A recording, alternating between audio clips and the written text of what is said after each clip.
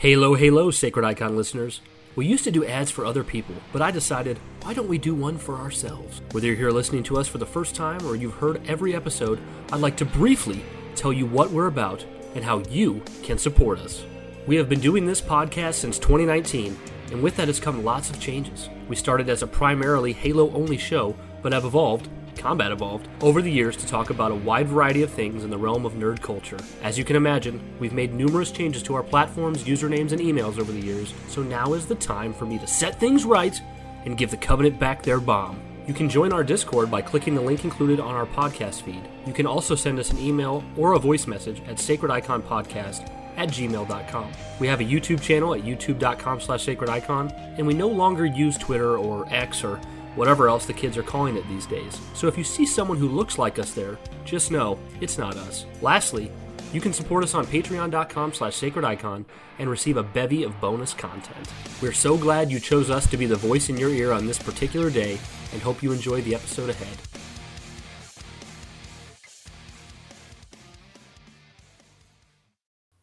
Halo, my lovelies, and welcome to another episode here at the Sacred Icon Halo Show, where we talk all things Halo.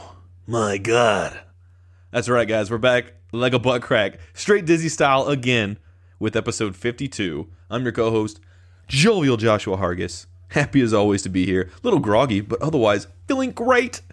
And joining with me is my buddy, my pal, my friend, ladies and gentlemen, your host, Mr. Brian Arvett. Brian, what's up, man? How you doing on this chilly morning? Josh, you got more pep in your step than I do. I'm like, Josh over here like, wake me up before you go. And I'm like, oh. I get out of bed and it's like that opening scene from Zoolander. Yeah. Josh, before we get into the content, I don't want to forget, hit me up with the sound of Jeff Easterling of 343 Industries announcing that he is leaving 343 to join popular rock band Nickelback. Give me the response from fans. Oh, the response from fans? Yeah, that Jeff's leaving 343 to go to be on Nickelback. Jeff, how could you? I thought I knew you. I thought you would never do such a thing. I thought you would never stoop so low. Nickelback. You were at 343. You were at the top of the chain. Now you're just at the bottom of the totem pole. Oh, Jeff. Jesus Christ. What the heck? And you know what Jeff's response is? He just stares at you. He looks you right in your eye and he goes, look at this photograph. Like he's replacing the main singer of Nickelback. Chad Kroeger. You know, it's funny, the reason I remember that is because when Spider-Man came out in 2002, and it was Chad Kroeger and Josie Scott did that song Hero. In my head I was like, oh, it's Nickelback and Saliva, but the song specifically would credit Chad Kroeger and Josie Scott. Yeah. I love that. I love that feeling when I finish Spider-Man 1 and it plays that song. God. Same with Spider-Man 2 and it plays Vindicated. Oh, yep. God. Spider-Man 1 and 2 are God tier, better than the whole MCU. Damn. For me. Yeah. But no, hopefully Jeff Easterling never leaves. And by the way, guys, I don't think we hate Nickelback because I grew up liking it. No, I actually like some songs with Nickelback. Wouldn't it be funny, though, if when Jeff joined, they became Nickelback and the Easterlings? Ooh. I like that. That sounds kind of cool. Some bands have those, like, additives to them. They're pretty neat. I like that. Josh, let's dive off this diving board into the deep waters of this week's Halo news. What do we got, Josh? Oh, booey, man. We have got to talk about this shader controversy thing. I have never... Okay, whether I've been a fly on the wall or whether I've been a part of doing Sacred Icon Halo with you, I have never seen something. I've never seen a community react this negatively for Halo at something, even more so than what we saw with the campaign reveal. I've never seen this reaction blow up. It seems it's bigger than like Sprint being in the game. Yeah, I don't quite get it 100%. It feels like it's for this kind of reaction. It seems too minor. But Josh, I want to let you go first because I feel like we both have a lot to say, and I know once I get rolling, I'm be rolling more quicker than Roland, which doesn't take much. By the way, Brian, every time we go in to do our recording, guys, we choose a little name. That's sort of our designation for when he does the mixing later on. Mine is 5-Finger Butt Punch, but Brian. Wait. Is a 5-Finger Butt Punch is your fist clenched, or are all 5 fingers pointed out to get maximum length? I flip a coin like Two-Face, so it just kind of depends. That makes sense. But anyway, Brian's is Squadcast, which is the program we use. Squadcast is Roland because it was not always Roland is another term. Like if you look in the dictionary, if you look at Roland, it goes other uses for this word, i.e., garbage. Go back to Crimson Skies, you little pilot. Yeah, okay. This, I'm really disappointed in the Halo community as a whole, seeing the reaction that happened. That's how I feel. Yeah. I know, for the record, guys, I don't think I've seen so many tweets and stuff like that, and I don't think I've seen anyone in our community react super negatively. Obviously, like there's a lot of us that don't like it or anything like that, but I've just never seen a reaction like this over something so seemingly, I don't know, it just doesn't seem like it's going to be a big make or break thing about the game. I guess for me, I'm trying to look at this from every perspective, and I'm going to get into that. But it's just like, you know, when people got upset about the graphics, it's like one part of me understood because, okay, this is aesthetics, you know, this is the visuals. If someone got upset about like a voiceover or a story plot beat or something to do with the multiplayer, you know, it's a little bit more understandable. But what this really like brings me to is, I think we're all, and I hold myself to this too, we're all in this terrible obsessive state with Halo. Like, and it's really like counterintuitive. Yeah. And really bad for us. And what I mean by that is, you know, like I've got other interests and other hobbies. I know we all do, but I think some of it's not our fault. Like some of it's because, you know, we were expecting the game to come out and it got delayed. And now we're like having to deal with this sort of echo chamber of all this stuff that was supposed to be coinciding with it, and sort of feeling that excitement for a game that's not coming out, you know, and Shadows of Reach and all this stuff. Well, at the same time, though, it's like we are so obsessive with this stuff that every time the most minimal thing gets released, we jump on it and dissect it, and like it comes under the most scrutiny.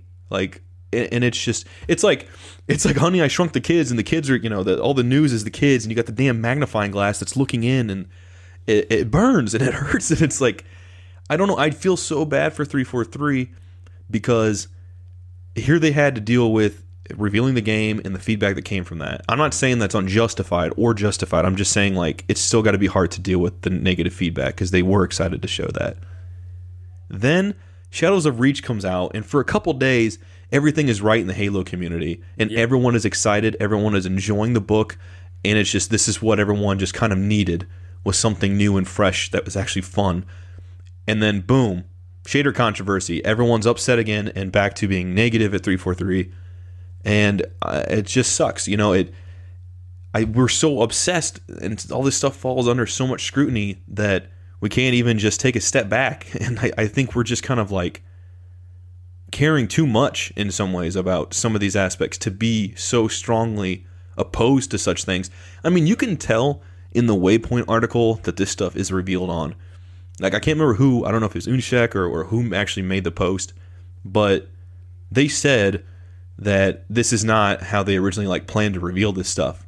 And I don't know if their hands are, I don't know if that means that their hands are tied because they have to kind of start promoting some of this stuff because of the promotions that are out, you know, and then originally before the game got delayed, they planned to show off the multiplayer first. I don't know. I mean, that's all speculation, but obviously this is not how they wanted to introduce this stuff. And we haven't even seen the multiplayer yet. And on top of it, Unishek has elaborated a little bit more now on Twitter, and I know it's eased some people's minds, but I'll pass it over to you for now because I still have a lot I can say. But overall, I'm just disappointed to see people kind of like hot take jump on this already. Yeah, I think there's many different ways we're going to take this conversation, but I think the one that I think it's pretty obvious. Josh and I are more interested in looking inward at the people than the actual controversy. Like we're more interested right now in kind of dissecting why people act this way than we are what's actually happening. And I think the first, and I'm going to get to other angles to approach this from, but the first angle that I approach it from, and I know some people will probably roll their eyes at this, but like, I'm looking at it first and foremost through the scope of life. And I'm like, this is such a non-issue in life. It's such a trivial thing. I mean, we're talking about a method of applying color to your armor in a game that hasn't come out yet on Twitter or on or Halo Waypoint, wherever you access the information. It's just not... While, and I'm getting to it, but like while there is room to not like the idea and to be frustrated with the idea, that's a normal thing. That's okay. None of it warrants any kind of hysteria or any kind of, I saw a post that someone was crying about it, like literally broke down in tears over because they weren't able to represent their character anymore the way they like. There's a petition already against this, and every post that anyone from 343 makes now, people go in the comments and are talking about codings instead of the thing that the tweet was actually about. To me, it reeks of a lot of immaturity there, and I think that, as like I said, first and foremost, the angle that I'm approaching this from is just, life. Like, this is not an issue. Like, this is really not an issue in life. So I think a lot of people should maybe like back up and take a look around for a second and go, wait a minute, this isn't real life here. Yeah, exactly. Reassess. Now, the other angle, now that I've got that out of the way, is, of course, I'm sure many of you already knew that and were plenty mature enough to know that. You didn't need me to say that. So just referring to us as fans looking into new Halo information, it's normal for us as fans, to be excited for every little detail and to make our judgments on it. Like that's normal. So I think it's fair to not like this shader idea, but we don't actually know how it's going to be implemented. We haven't seen the options. And now it's very possible that we won't like that when it comes out, but some people on Twitter have already spelled this out, but like, these things are already baked into the engine. These things are already done. There's already marketing deals with, Nabisco or whatever other brands have their own shaders. GameStop has a shader. So even if 343 immediately said we made a mistake and they wanted to change the entire system, it wouldn't happen now.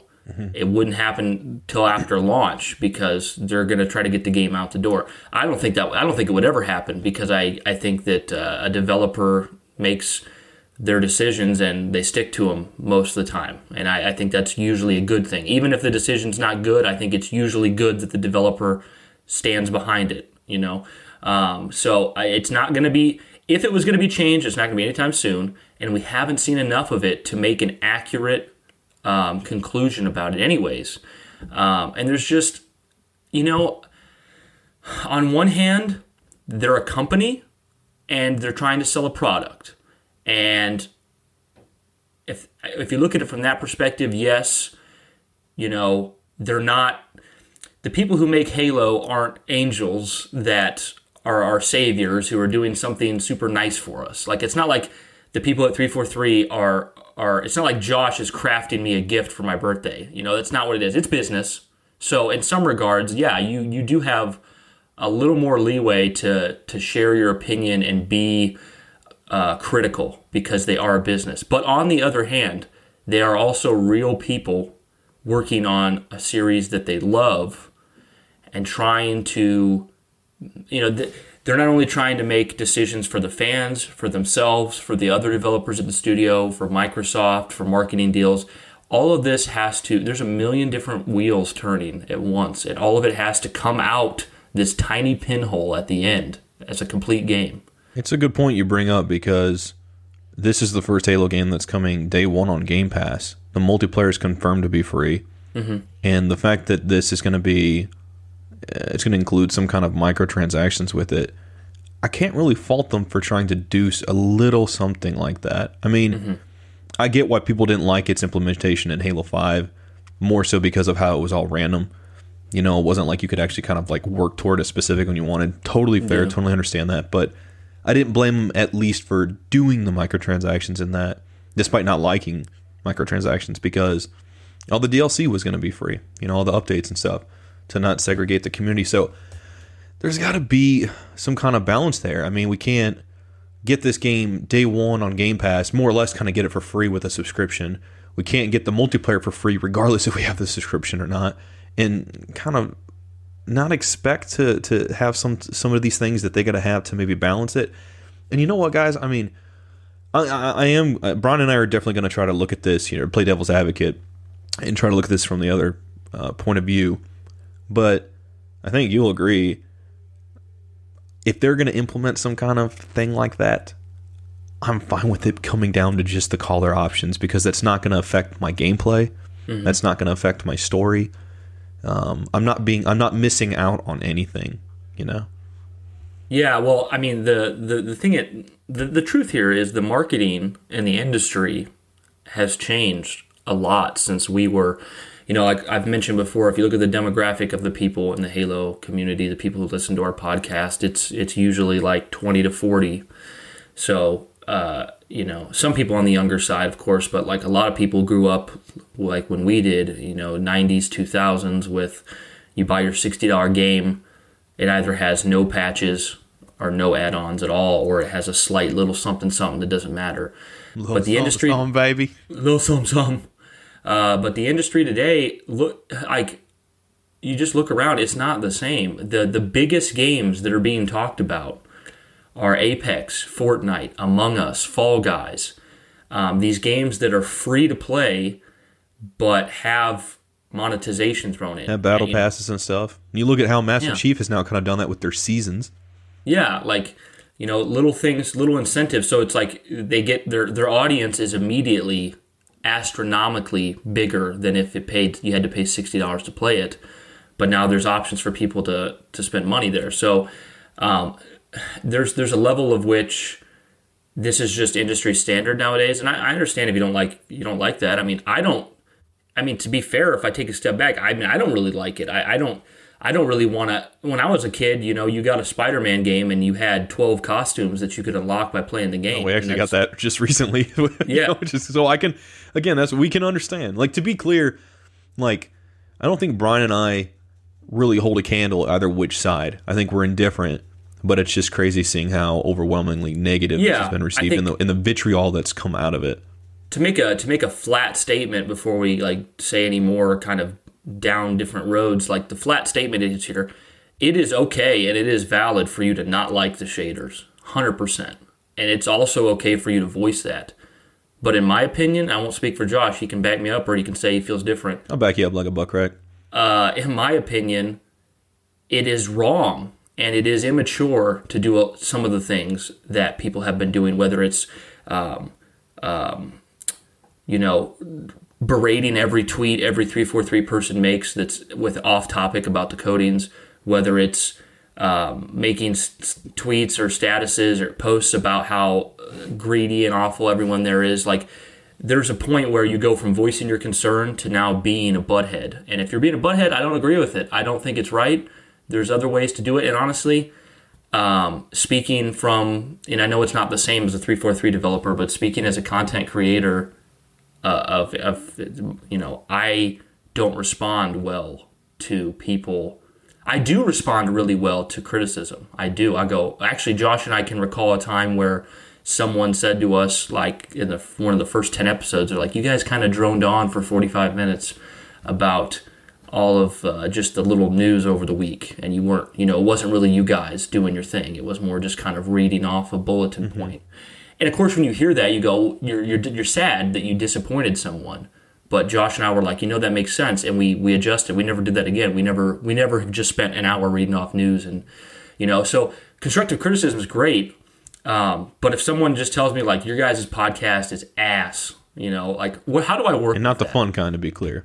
No, not the fun. No, like how do I work with that? You know, they could say, oh, Brian and Josh have no personality. These guys, they sing stupid songs. Man, they're annoying. How do I work with that? I mean, all you've done is tell me that you're not a fan. I mean, to me, you're just a lost cause at that point. So just be respectful. I mean, there's never an excuse to not be respectful. That's how I see it. Yeah, I mean, you know what, guys? I'm not going to pretend I'm any better than some of this stuff because, I mean, going as far back as December of the last year, just like a week or two before Rise of Skywalker came out, and everything leaked, and people, bullet point list of everything that happened. I'm sitting up at work in my break, in the break room, and I'm reading this stuff.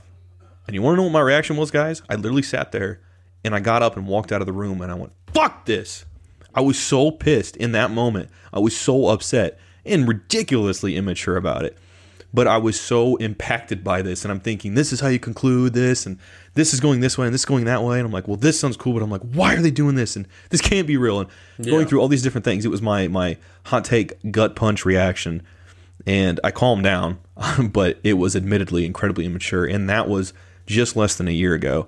So we're not speaking from our high horse. We're speaking from experience. We've talked about it here before. How like Josh has mentioned how I reacted when I first played Halo 5 Story. I was just like, Halo's ruined. I'm done. Yeah, you know. Yeah, exactly. You know, so I don't know. On one hand, look, to play devil's advocate, I can understand in one sense.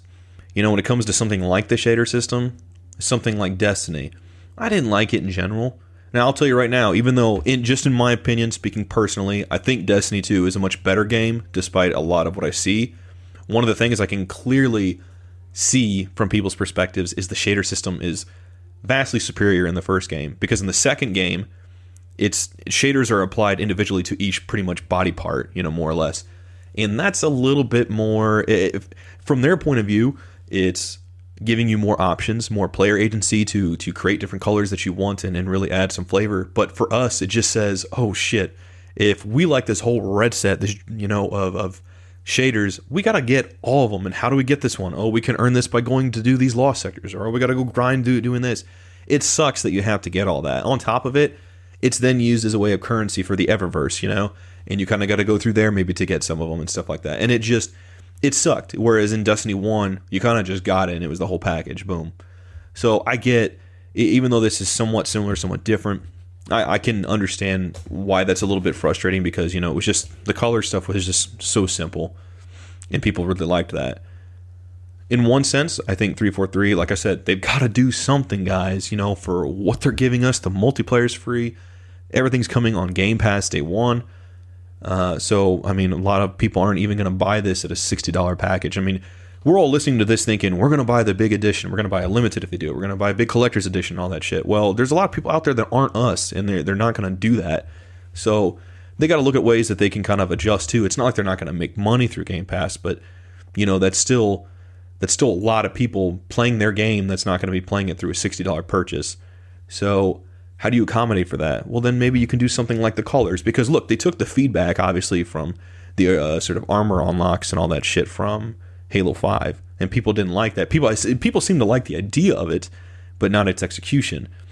So now they're saying there's this, there's different ways you can customize that. And, I mean, for me, look, some of that sounds kind of fun. I almost feel like I'm going to get, tomatoes thrown at me for saying that. But, some of that seems kind of fun. I mean, Brian's someone who that stuff, the unlocks, the different armor stuff typically doesn't matter to him as much. If he's going to play multiplayer, he just wants to play it and have fun, and there's that side. And then someone like me who plays competitively, well, I will enjoy the overall multiplayer experience more when I have an armor and look that feels like me, not because I think other players are going to see me and go, whoa, he looks cool. When they're shooting me, they're not going to give a shit that I got a green leg, that's not going to matter.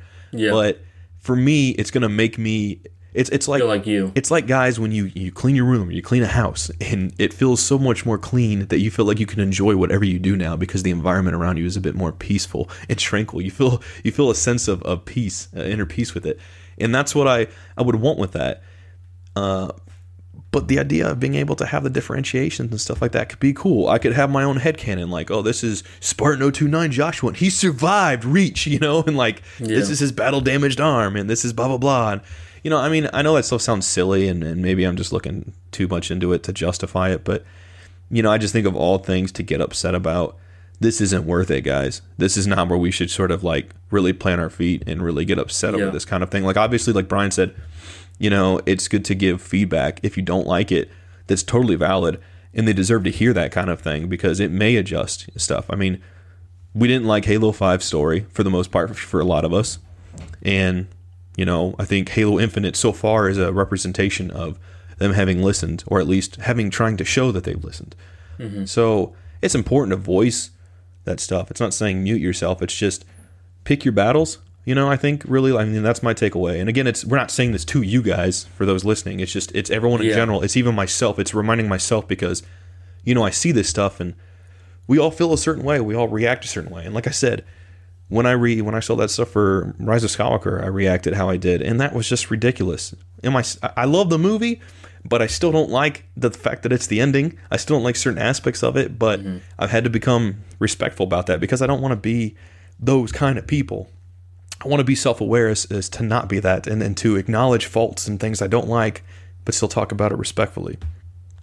Yeah, for me, it's all about coming to terms with reality, and that's something I've had to learn the hard way, big time, because just going back 5-10 years in my gaming history, and I've kind of touched on this before in the past, I wanted to own all my games physical. I wanted all the content to be on the disc.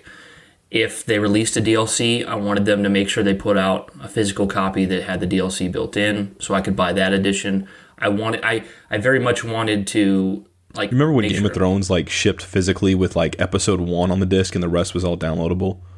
I don't remember that. Yeah, I think that was it. Maybe it wasn't the Game of Thrones Telltale game, but it was one of the other Telltale. Oh, the Telltale one. Yeah, they did. All of them do that. I was like, what? Anyway, go ahead, man. Yeah, so I was very anal about that stuff. For me, it was about preservation and making sure that no matter what happened with servers or company decisions, I'd have all my games nuclear safely. Fallout.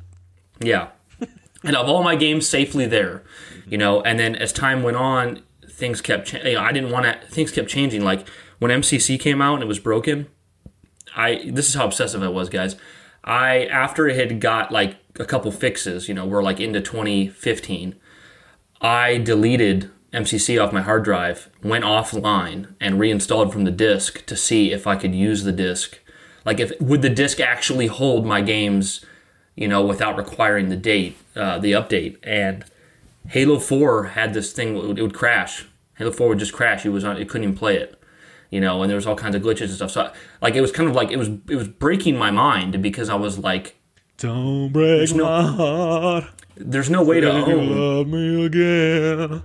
Sometimes Josh just breaks into song. Undo the hurt that you caused when you walked out the door and walked out of my life. Undo this thing. I can't remember the rest. Anyways. Sorry, man. Yeah, so I've been kind of faced with this over the years. I talked about midnight launches not being the same anymore. I talked about everyone going digital. I've talked about there being giant 20, 30, 40 gig patches day one. Content being blocked off, microtransactions. This stuff's been here for a long time, guys. And while you have good points to say, I don't like gaming like this. I want it to be like it used to be. I don't want microtransactions. I don't want this. I don't want that.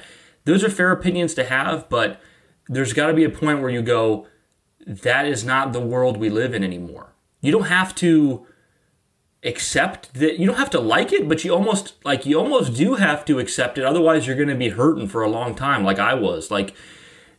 Halo Infinite is going to. The fact that they said the multiplayer is going to be free, that's very much them trying to get into that market of games like Apex and Fortnite. Anyone can jump in, have a great time, and the truth is, these games are only somewhat marketed towards the people who played Halo 1 back at the peak of their gaming life. If these shadings they're not new to gamers today. If you're a 15-year-old gamer, you've already grown up with things like shaders and microtransactions. That's not going to make or break it for them. Now, if they can get on Twitch and stream Halo Infinite Battle Royale, I'm making that up. I don't know if it's in the game. If they can stream on Twitch Halo Infinite Battle Royale for free and all their friends are into it and it's blowing up on Twitch and a lot of people are getting into it, Halo is going to be far more relevant and far bigger than it has been with your typical campaign multiplayer release before. So to sum this up, pass over to you, Josh, I just think a lot of it sucks. I agree. Like, I don't want to pay for microtransactions. I don't want my game to be separated or incomplete.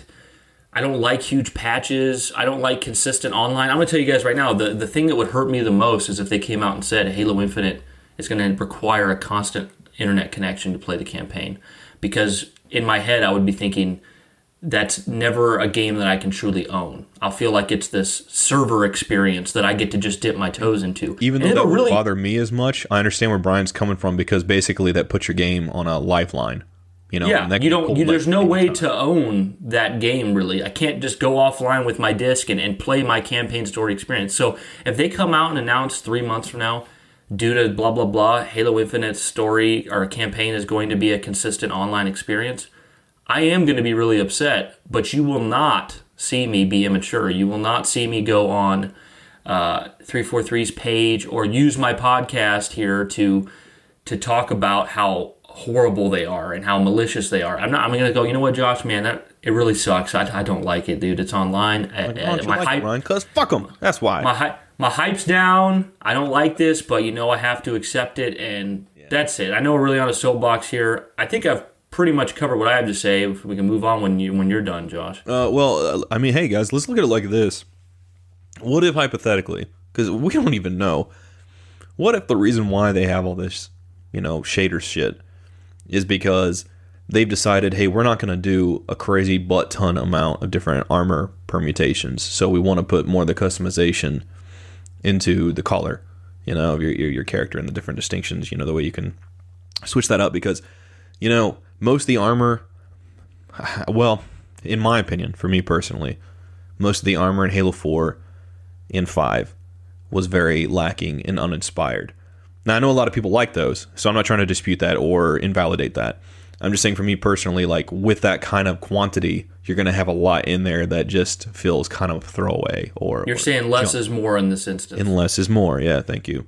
So maybe they're trying to go with more quality over quantity and instead kind of put more of the options into the colors. And if that's the case, if I'm right, I'm a bit more excited about that. And I would rather have to grind for color stuff because, for one, I'm not going to care as much.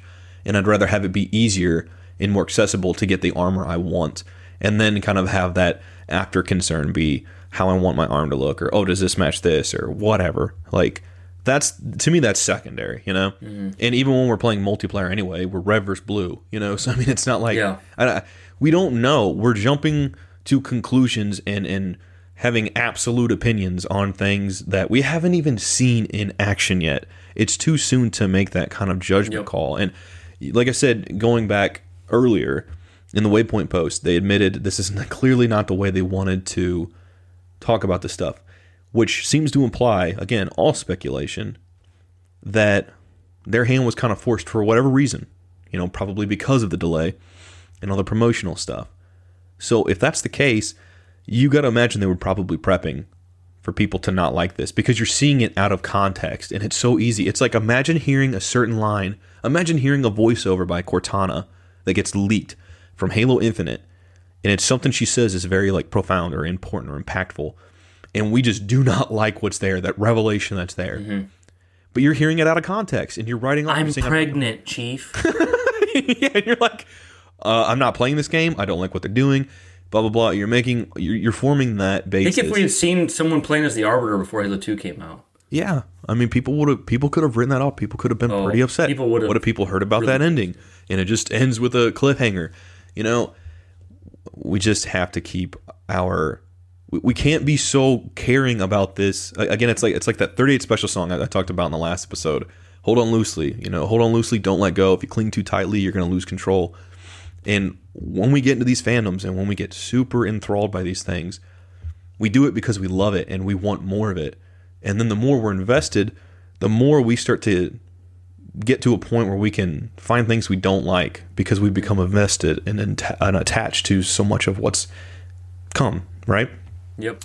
So then, go ahead. Sorry, go ahead. Josh. Go ahead. I was gonna say, like, kind of final point for me is just, if you like the shaders, that's okay, that's valid. If you don't like them, that's okay, that's valid. And if you don't like them and you want to tell 343, even if you think 343's made a bad decision, that's also okay to think. Maybe you think they've really made a mistake here. I think that is completely acceptable to have that opinion, but I don't think it's acceptable to be disrespectful. Period. You can voice those things, voice those concerns, and you cannot like 343 for making this decision, and that is okay, I feel like. But to be disrespectful, there's just never an excuse for it. Like, I understand we live in a world where, and it's also the internet, like, people are going to be disrespectful every day. I mean, it's going to happen. And I'm not saying that it shocks me or surprises me. I'm just saying, objectively, be respectful. That's it, So We'll see what happens. No, absolutely. I completely agree with that, dude. I just remember, guys, like,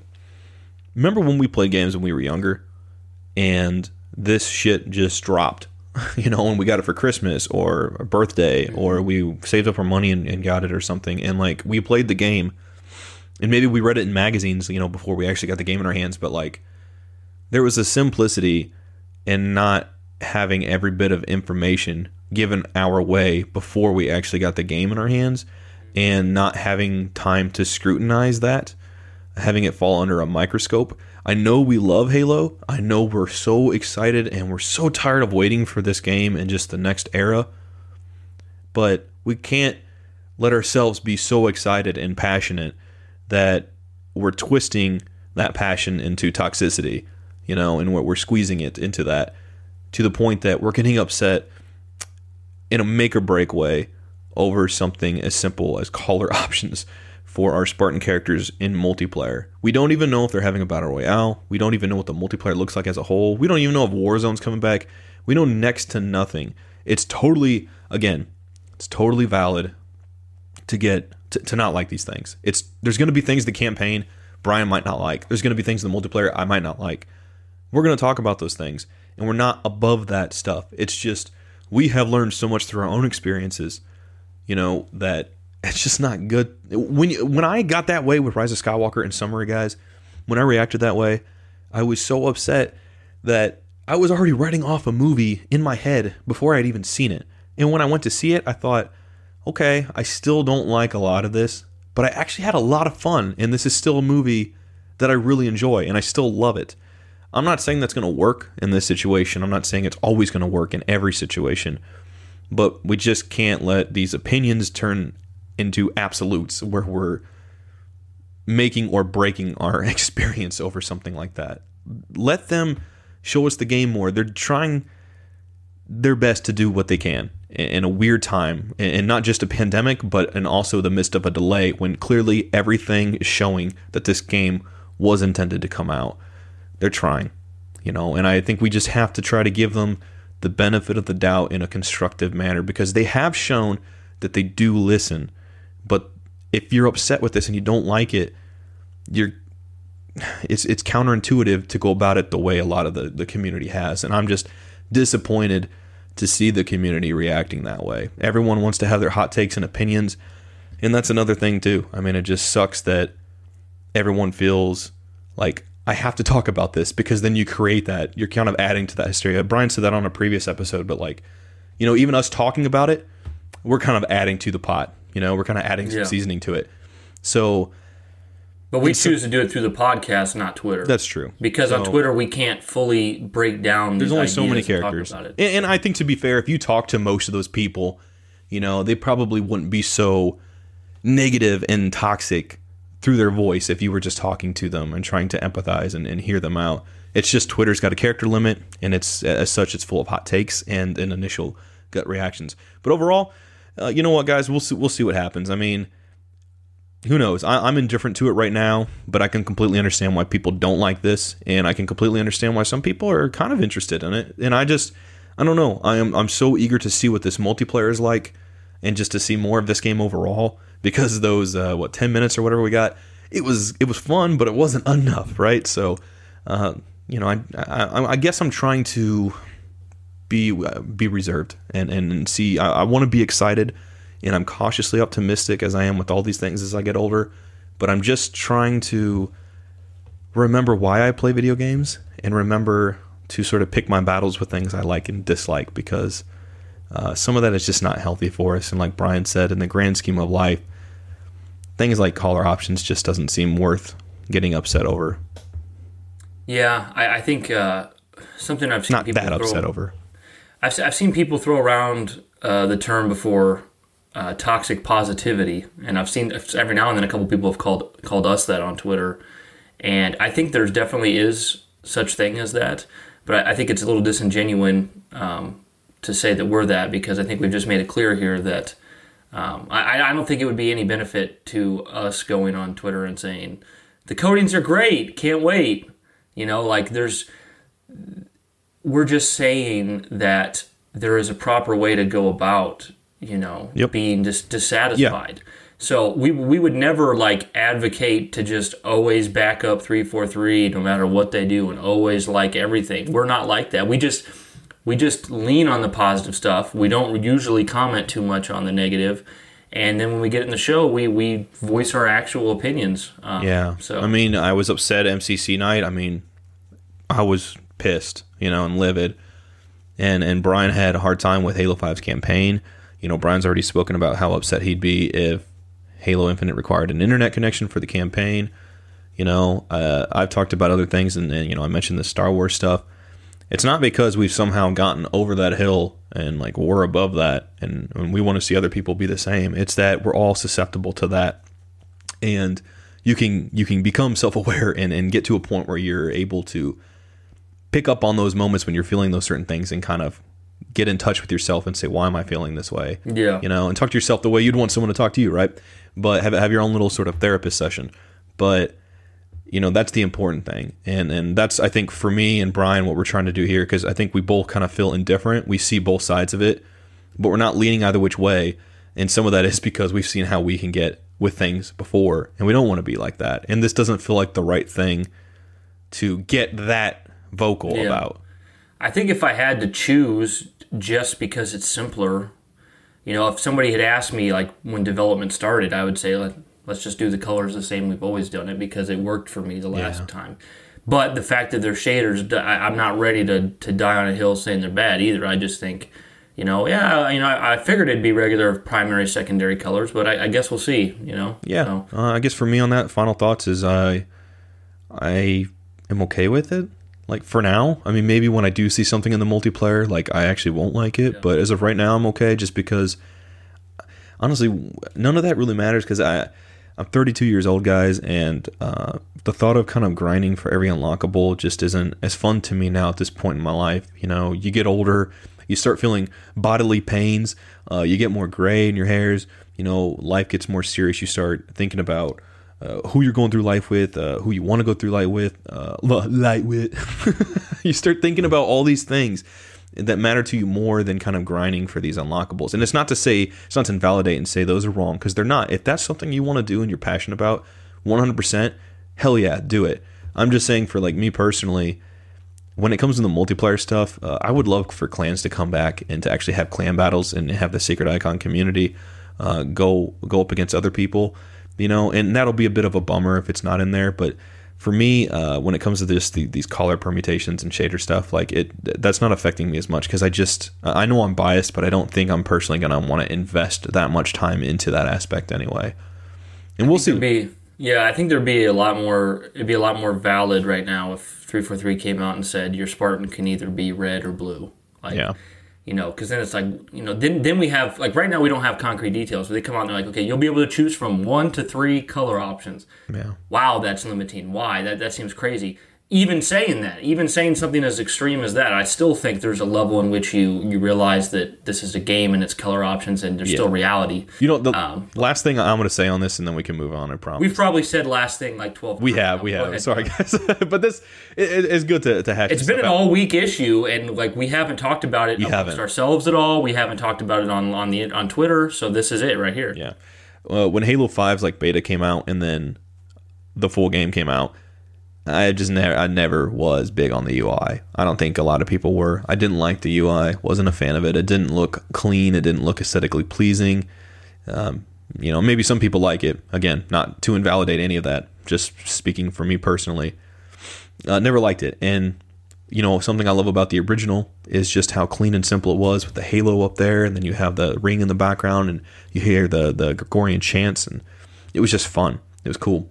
And Halo 2, all these menus, these menus are nostalgic for us too, because you sit in that main menu waiting for your friends to hop on, or you just leave it playing in the background, and it's like white noise almost, and that stays with you. It goes into your brain, and it just kind of cycles on like a washer on spin. But something like that, like let's say we see the UI for Halo Infinite, like a menu navigation. What if that's something we chose to get upset about? And it's just, at the same time, even though we maybe don't like it, is that really going to matter in this game? Is that something really worth getting in a fuss about? And I know there's probably some of you guys that are saying, yes, and here's why. Or when it comes to the shader stuff, like, well, you guys are not considering this or not considering that. Don't get us wrong. We're not trying to invalidate anything. We're not trying to not consider this or this.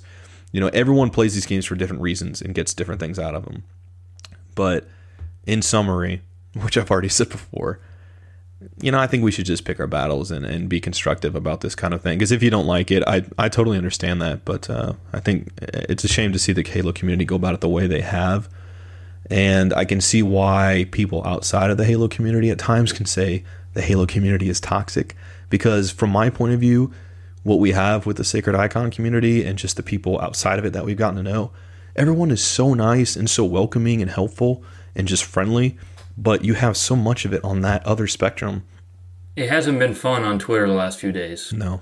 Because everywhere you go, like I said, everywhere you go, it's just been about the decodings. But anyways, guys, to move forward, let me say this clear as day right here, just so you don't have to worry.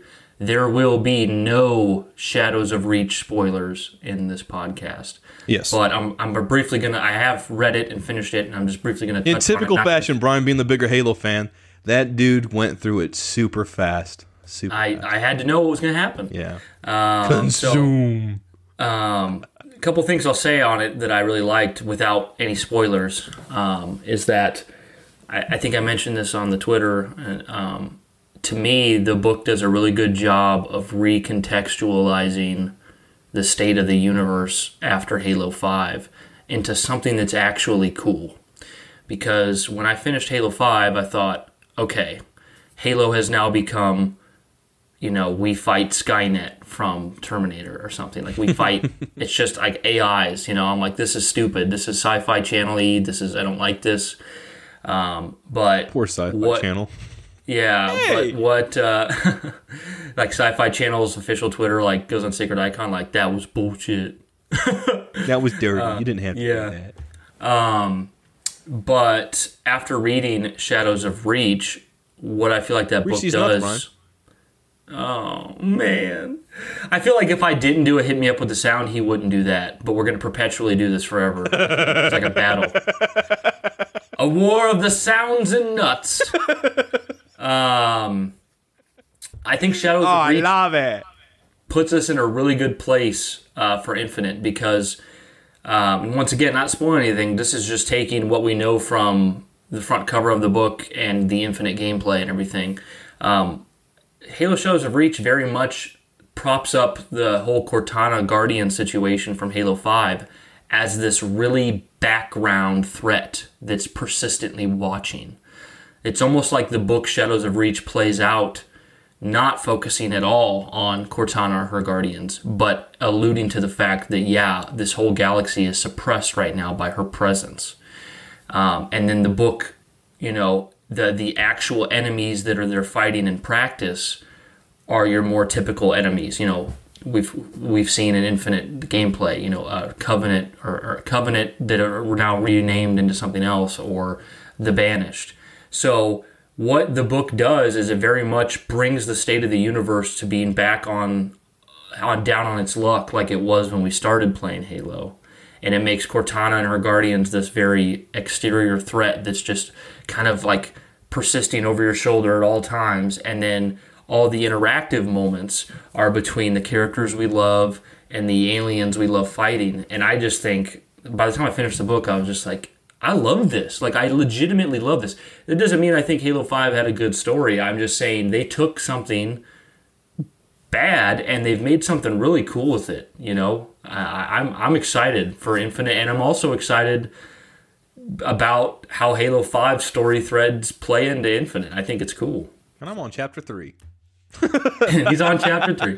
Yeah, so I'm listening to the audiobook because I the next time I stop in a Walmart, I'm gonna pick up the actual book so I can kind of read it. But I'm just listening, kind of chipping away when I can at work, and it's interesting so far. So I mean, there's I'm not gonna talk about anything, but it's there's definitely some cool things in there so far, and I can see why people are loving it. And I'm gonna get more into it because anytime I've listened to audiobooks like this, they're like 14-ish hours.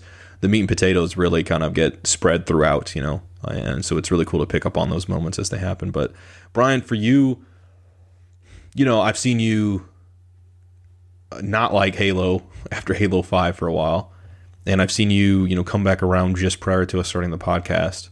Has this helped you like genuinely get back into Halo in a way that like makes you really like care?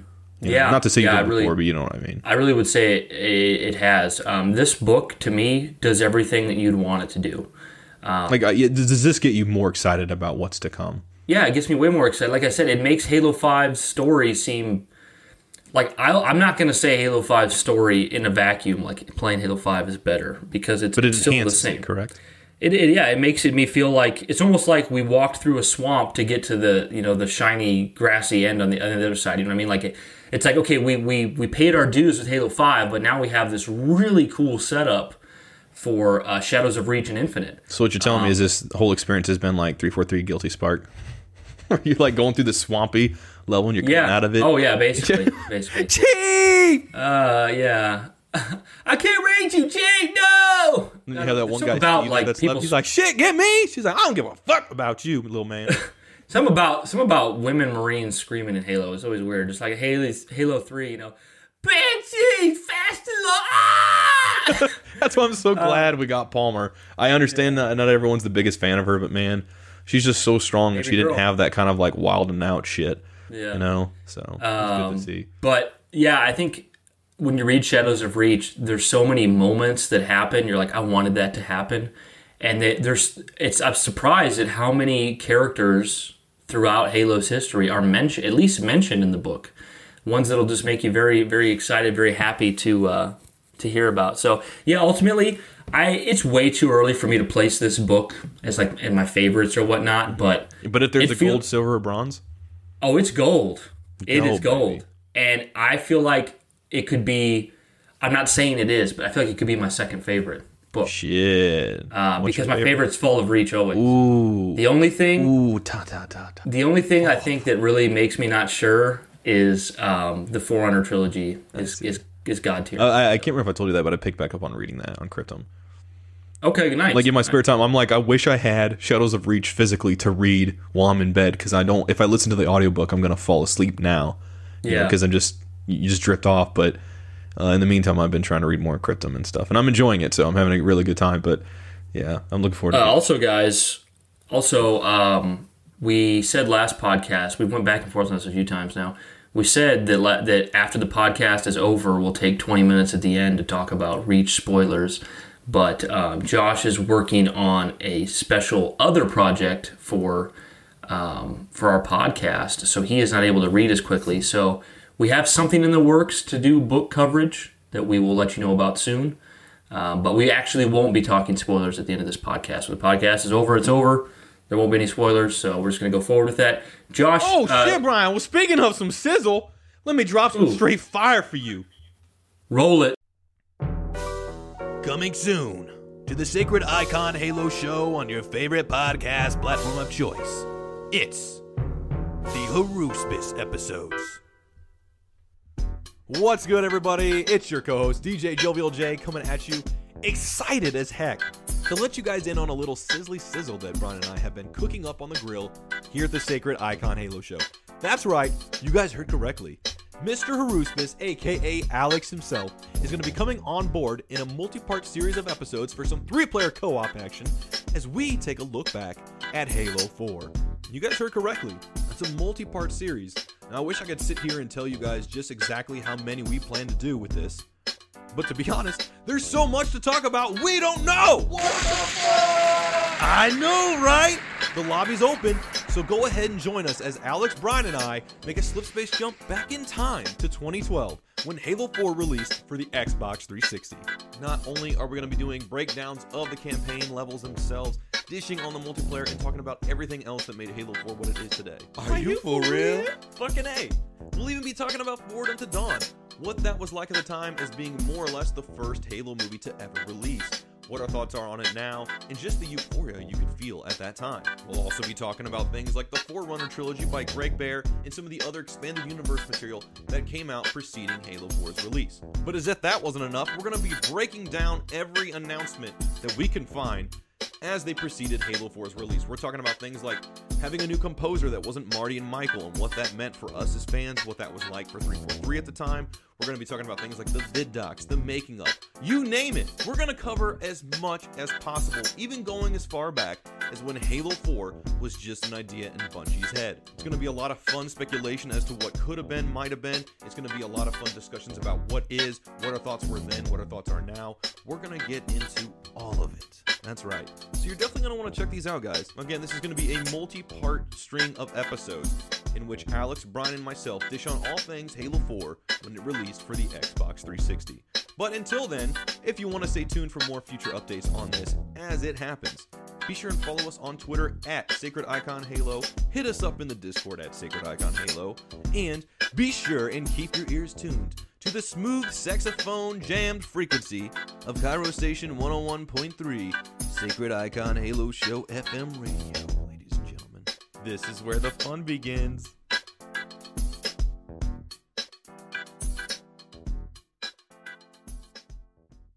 And we're back.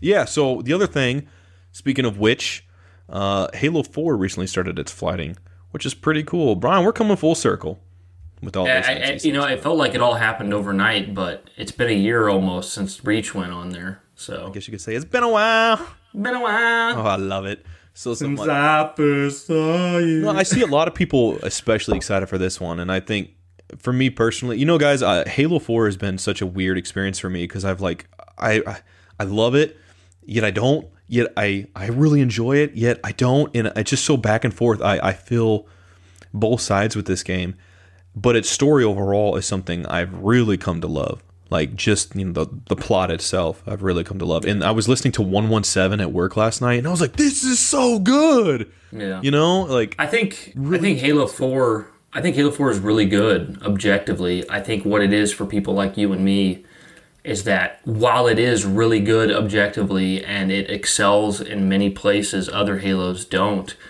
it doesn't really bring any of that Bungie-ness to it. So it's always lacking. It's always lacking. And I think subjectively, I think at this point, I'm able to be more aware that I think the reasons why I don't, the part of me that doesn't like it at times, it's because the gameplay isn't as fun fighting the Promethean Knights and stuff. Mm-hmm. For me personally. And then the aesthetics are not something I jive with as well at times. But I have come around to a lot of that stuff. And you know what? When I'm fighting Covenant, I still have that fun. I remember, guys, I used to, when Brian and I sometimes would talk about going to play Halo at his place or something, and we were going to play through this campaign or that campaign, or we were going to play Reach or something. I can remember thinking, like, there was one point in time, I think the Halo store had these shirts, and it was like a brown shirt, but it was a picture of like you'd see on a cereal box of Master Chief scooping up some Covenants in a cereal bowl, and it was called Covenant Crunch. And I thought, I just want to shoot Covenant with Brian and just fight the Covenant, and that just sounded fun to me. And when I played Halo 4, I still felt that same way. It didn't feel different. Something I was thinking about is that when the original trilogy was coming out, I remember there being a vocal group of people online that said they hated fighting the Flood. They hated it. They couldn't wait till the Flood were out of the game. And I remember people being really happy there was no Flood in Reach. And I was somebody who always loved fighting the Flood. I always thought it was a fun change-up. I was glad they were there. But now I know how they feel because I don't like fighting Prometheans. And I don't want them in the game. I hope I never see them in Infinite. And that's just my personal opinion. I know many of you listening love the Prometheans, and I think that's great. For me, they don't offer me any joy at all. So I don't want them back at all. It reminds me of Marie Kondo. This sparks joy, and then you see a picture of Brian next to Promethean Knights. It's like, this does not spark joy. Well, I need to make a meme of here's something that I don't know if he could make it funny or not. Some Photon could make a meme of Michael Scott in the Halo unit. Yeah, in the Halo verse, and he looks at a Promethean knight and he just stares and he goes, "You are a thief of joy." Why are you the way that you are? Yeah, why are you the way that you are? But Josh, it's pretty cool. But what I was trying to get to, guys, was just to say that, I was actually, for me personally, excited for Halo 4 to get to its stage of kind of getting into flighting and getting to the point of release for PC users, because I just know that there's so much love for this one, having gotten to be a part of the community over the last year. I've gotten to see just the Halo 4 is kind of a dark horse in that way, and I think it's cool to see. It makes me, you guys have made me want to love this game more, and that's only helped me look at the positives far more than any of the negatives I have with it, and that's really enabled me to love it. Talking to Kirsty about some of the orange in there and why she liked it has really helped turn me around. Hearing Haruspis, reading some of his stuff, and just talking to you overall, like all these different people have really like factored in, and had I not had an open mind about that and just kind of like looked in that direction, I would still be over there hating it and being like, yeah, it's not a Bungie game. Yeah, your aesthetics are weird. Yeah, Master Chief's armor changes into cryopod. Yeah, which is all valid, but I'm just saying, like, I don't know why you reminded me of a little fish from Wind Waker. Anybody who's played Zelda Wind Waker, there's this little fish that you throw bait in the water and he comes up and he's like, because there's no voice acting, just like, That's funny, but no, it's pretty cool, guys. I'm really happy. I know some of you guys have been getting to experience this. Some of you are very excited to.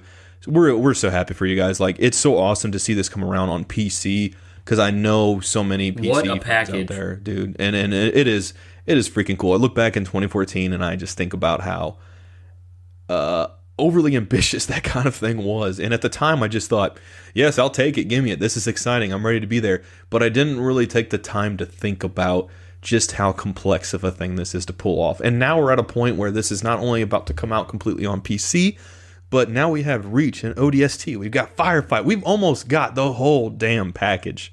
Yep. Amazing. It's think if they had the MCC, they could have announced originally the MCC was just 4 discs of 1080p 60 frame individual games. Speaking of which, we got the Series easier. X announcements. 120 frames a second, FOV sliders and shit. Oh, yeah. Baby. Brian, hit me with that ooh, ta-ta-ta. Our fans are going to... Oh, ta-ta-ta-ta. Potatoes? 120 frames? Yeah, guys, if you didn't hear, like, if you have an Xbox Series X, the whole MCC is going to run at 120 frames, native 4K. You're going to have a FOV slider. That's the thing I'm most excited about. And why are you? I care more than anything. Mainly because of Halo 3. If you see what people who have been playing on PC have been playing with that field of view, it just makes Halo 3 look like a lot better to me. I can't really explain it. Right? Yeah, it just looks so much more. It looks more beautiful. It looks more contemporary. I'm definitely going to mess with that FOV, but I don't even have a 120 hertz TV, so I'm not going to be able to use that. I don't either. Mine's 60. When I realized that, I was like, oh shit. Yeah, and I don't plan on. I would have to do something crazy to convince my wife to let me spend any more money after getting an Xbox and a PlayStation and a games. So, but anyways, guys, it is practically, by the time this episode goes up, it's a little early. It is practically Halo 5's 5th anniversary. Yay! Boy, is that weird. Happy birthday, Halo 5. That Halo 5 Guardians is a 5-year-old game, and we still haven't received the next Halo yet. That's just We're still insane. Living in the era of Halo 5. We're still living in the era of Halo 5. Like, that's a Michael Scott. No! If you had told me back, well, here's the thing. Truth be told, I'm in a way, I think like Haruspis would agree with this, because I've talked to him about this. As I think he might have said it in some of his articles too. In a way, this 5 years has been really healthy for Halo fans, because some of us who were so disappointed in 5 have come around to just experiencing that we shouldn't let all of our hype and all of our excitement control us, and we've come to love the things that we love about Halo even more and accept the things we don't. And that's kind of where I think we're going to take this conversation with it being Halo 5 Guardians. I'm going to try to say Halo 5 Guardians as much as I can, because for them adding that subtitle on, no one ever says it. But Halo 5 Guardians... Stop trying to make Halo 5 Guardians happen. Yeah. It's a game that I have come to honestly love. I've already said it a few times in this podcast. I don't think it had a good story. And I really doubt now that after 5 years that I'm ever going to say the story was good. I can definitely see me saying in the future with like I mentioned with Shadows of Reach already, and once I've played Halo Infinite, I might look back and say, you know what, Josh, Halo 5 story is it fits a lot better now. It's a lot better pill to swallow because of what happened in Infinite, what happened in Shadows of Reach. But yeah, I'm still standing true to the fact that I think it did not have a very good story. I've come to actually really like Team Osiris. You know, I actually like those characters. I don't think I wanted to play as them for 80% of the game over Chief and Blue Team, especially since, you know, even with reading Shadows of Reach, and for those of you that have read Oblivion or Silent Storm, I've come to love Blue Team even more, and I'm just like, man, I would have loved to play as Blue Team for so much more in Halo 5, and it doesn't look like we're going to be seeing them a whole lot in Infinite. I don't know. I was just thinking at work last night, I was like, I would love if that's one of the story campaigns, is we get to do some Blue Team stuff. Oh yeah, I'd like to see them. I am happy that I'm playing as Chief only, though. I do like that. But yeah, guys, I've just come around to liking Halo 5 so much more. Josh and I liked the multiplayer right off the bat. I still love the multiplayer to this day. To me, it is, you know, I've kind of went back and forth. I think it's the best multiplayer. I think it's my second favorite just because Halo 2 offers so much more in the way of big team battle and doing LAN parties. So that's my all-time favorite. A lot of nostalgia with that too, yeah. Yeah, a lot of nostalgia, and just it's so much more able to do different things with that one. But Halo 5 for me competitively, and you know, we always say competitively, but I need to back up and say, I shouldn't even say that because I'm not a competitive person. I'm not good at playing sweaty, fast games.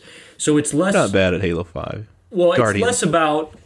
it's less about that it's competitive, because it is really competitive. It's just that Halo 5 feels very satisfying to play, very satisfying to move and to kill people. Oh, yeah. It's just a lot of fun. So I've always loved the multiplayer. I've never really came around to Warzone. I don't think it's bad. It just never really suited me. And I've started to love the campaign far, far more than I did back in 2015. Now, just to clarify, for those of you that are kind of going, what, Brian? What, you just said? No, the story and the campaign. I'm separating those two things. The story is just as bad as it's always been to me, but the campaign, I've really been able to separate that, and I've really come to love that. I know I love the Blue Team's first mission. I love the Sang Helios, the Battle of Sunayon missions. Oh yeah. I even have had quite a bit of fun in some of the other missions I haven't mentioned, like the first mission on Genesis with Chief. Even the first level on Kamchatka with Team Osiris. I mean, I really just enjoy playing that whole campaign. I think it's a lot of fun. I have my issues with it, of course, but it's a beautiful game. Even if you don't like the art style, graphically it's beautiful. It's the music, while I don't think it's too inspiring, I think it's on the least for me. Mm-hmm. It's enjoyable. I just start when I look at Halo 5 nowadays, I look at it and I go, wow, that's a good game. That's a great package of content. I would probably give Halo 5 Guardians a 7 or 8 out of 10 objectively. You know, and the big negative there holding it down is a weak story. And of course, certain things in the campaign I didn't like outside the story. I hated fighting the Warden Eternal, and I really didn't like the squad mechanics with reviving, you know, having to be revived. But ultimately, you know, to pass over to Josh, let him say something. It's a great game. I love Halo 5. I'm glad it's here. I wouldn't erase it. And already seeing what Shadows of Reach and Infinite's doing to recontextualize that game, I think it's going to be something that in the future people are saying, wow, I like Halo 5. I like Halo 5. Not to pat myself on the back, but I hope I'm right, because I'm typically wrong, but I hope it'll be the case of Halo 5 Guardians walked so Infinite could run. You know, and further in that way, in hindsight, retrospectively, like, enhance it. Yeah, for me, you guys know we like to get a little bit philosophical sometimes here at Sacred Icon, so this might deviate a little bit, but when you said at the beginning, kind of talking about some of the stuff Haruspis has said before, even like having these last 5 years of just having this be like the relevant game has done a lot for people, I think. I mean, a lot changed in all of our lives from the time Halo 5 came out until now. But then too, you know, you look at, this has really taken a lot of time to just reassess things, and you know, MCC got better within that time. Halo 5 got a lot of content updates. I mean, you know, a lot has really come out of that time. You've had some more books, and you've seen a lot scale down too in a good way. You've seen them go from quantity over quality In some ways, I'm not saying that stuff isn't good, but there was a lot which seemed awesome. But now we've kind of like narrowing down after the reception of 5 to something more quality over quantity. And I think that's why people are receiving Shadows of Reach so well and are really enjoying it. It's nice to have waited all this time and have something like that come out and it be enjoyable and it be so good and people be talking about this. What is that thing I keep seeing on Twitter? Like how does it pronounced? Oh, Lechatityrite? I can't even say it. Yeah, so I don't even have the context. It says it 100 plus times in the book. Yeah, you know what? All I'm going to say, because there's no spoilers, but the first chapter, I was getting so annoyed because I kept hearing situation monitor. I was like, stop with the situation monitor, Troy. Come on, please. Buddy. Yeah. But anyway, it's just good. I think that's another good example of us having time to step back and reassess these kind of things. Because look, when you're in the vacuum of seeing these things come out, sort of vertically or, in a sense of linearity, you're just constantly taking what's coming and you're not really getting the time to sort of look back and assess things. It's like, you got a bunch of problems and you're just constantly having to react to this and not having time to really stop and look back and reassess and reevaluate and kind of approach how you thought about this or how you want to communicate this from a different way. So having these 5 years for Halo 5 has been very good, and we're seeing this now with Shadows of Reach. We're going to hopefully see this with Infinite, but I think it's been cool to look back, to really like see where it's come, because I just remember the state of everyone after Halo 5 came out. I mean, you could feel the hype like nothing before. I felt like for me at that time, it was like coming back to childhood. It was like, suddenly I'm hanging out with Brian and we're doing all these LAN parties, like even before the beta, but this is all in hype and lead up to Halo 5. I mean, even MCC, as much as for a lot of us, that was like more exciting than Halo 5, that was the sizzle for what was going to come. That was the appetizer for what was supposed to be the they were nailing everything with Halo 5. The marketing from the beginning all the way to the end was great, and obviously we've talked ad nauseum about how the marketing didn't represent the game properly, but it was an amazing time to be a Halo fan. All that build up, it was really exciting. Josh, I was going to ask you, if you had to choose, what's one story moment from Halo 5 you genuinely really liked? There's a moment, I think it's when Osiris is on Meridian. They're in an elevator. Or I think they're going down the beginning of the mission. And and I think I don't know if it's Vale or I don't know which character it is, but one of them is talking about, they kind of give some context as to Blue Team, and they talk about how they're family. Oh, yeah. Okay, you're going the elevator back up. Yeah, okay, that's it. Yeah. So I love that moment because I know for me, I was so excited at the thought of Blue Team. As a kid, I always wanted to see Chief have some friends, and it was neat to know that we were finally going to get that in the game.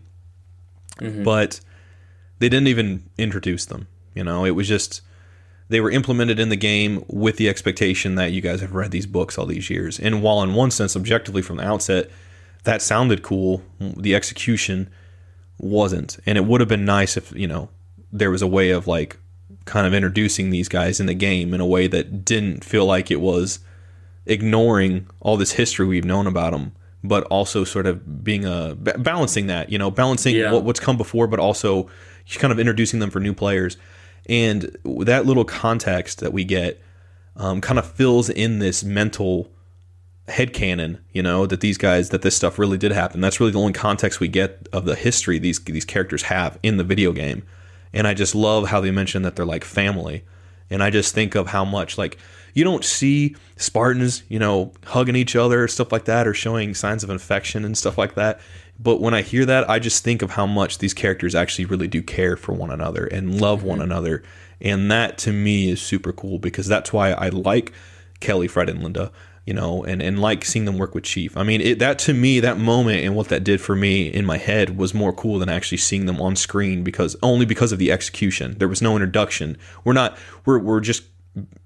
supposed to expect that these characters know one another and have this history. We're not really getting the chance to see that develop in an introductory way for a video game. So that moment for me was my favorite, but it was very cool. That's a really cool thing to bring up, Josh. And since you did that, you've kind of inspired me to pick something more original. So, because it's really easy to go, I love the St. Helios plot of helping. That would be my second choice for sure.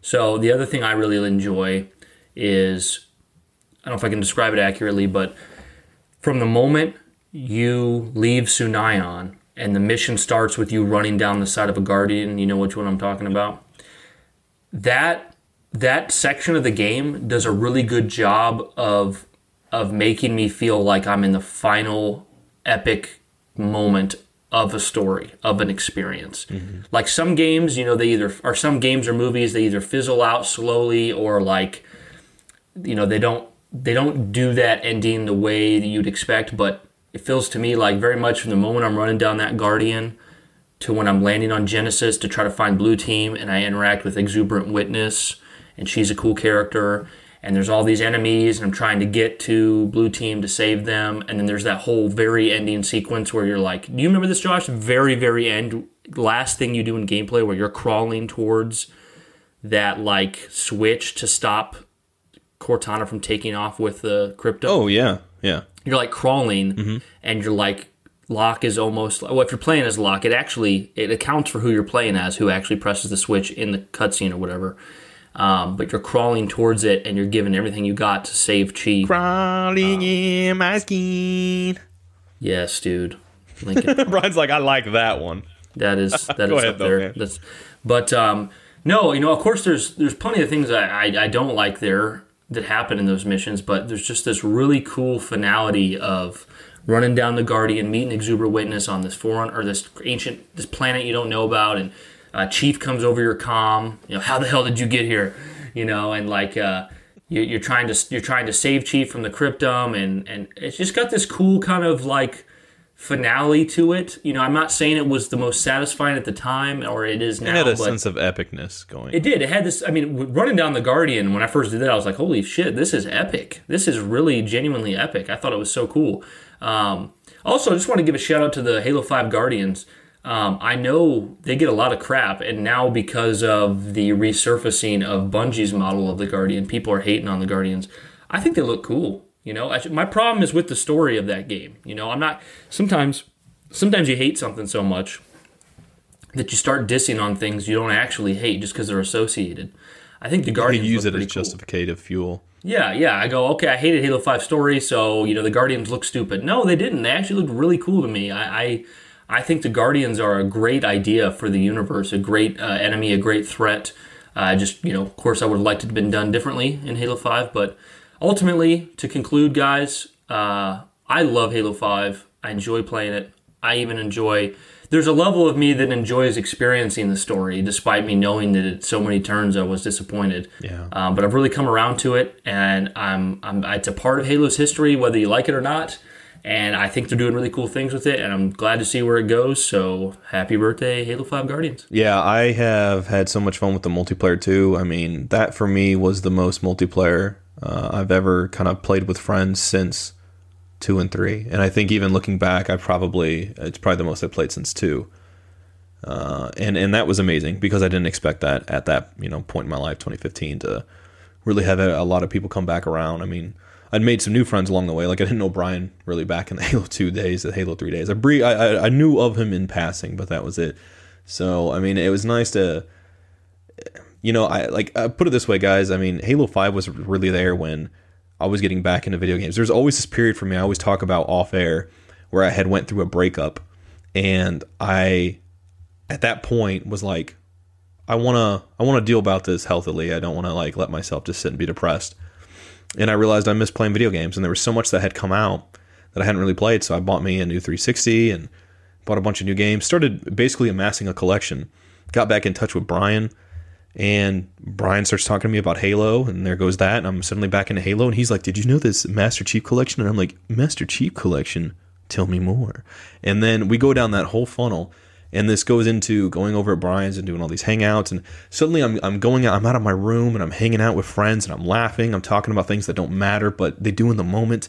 We're eating pizza, having a great time, and this is all sort of leading up to, MCC's release, but then also the big build-up, is, like the final present that you want to wrap for Christmas, the big one that you're saving for last is Halo 5, and, even though that story was something that wasn't well received, I have so many nostalgic memories now of just hanging out with Brian, his brother Creighton, my cousin Justin, us playing the beta, us even just as far back as a couple months ago, playing multiplayer, still getting on there, and all the communicating we do, how Brian gets a little goofy at times when he's like checked out, the way Justin will react to some of that stuff, Creighton laughing when one of us laughs, like Brian kept making fart sounds one time, and Creighton just kept having that laugh. I can't remember.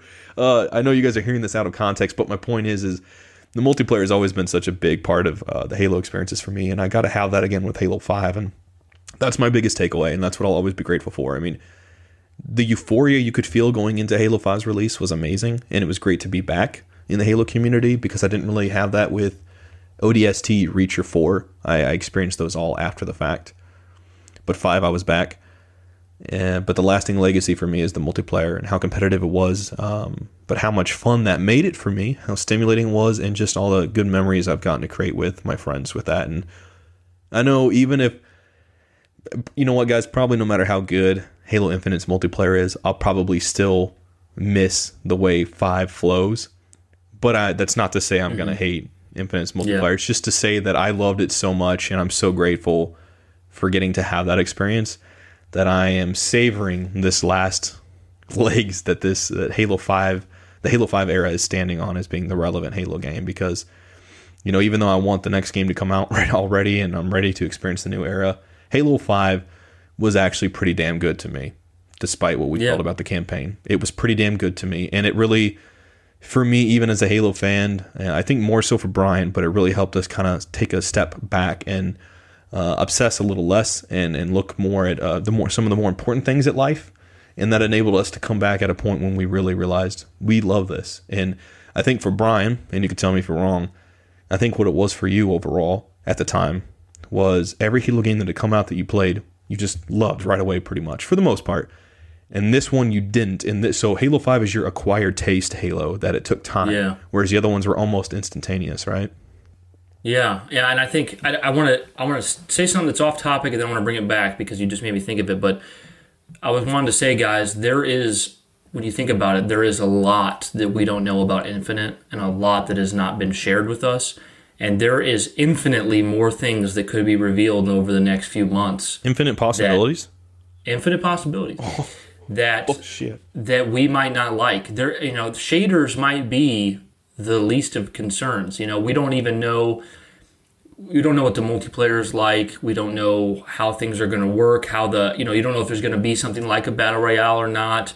We don't know what they're going to put in the campaign that's new or unexpected. Like, this is a good time to really manage expectations, because that's not what I did for Halo 5, and it destroyed me.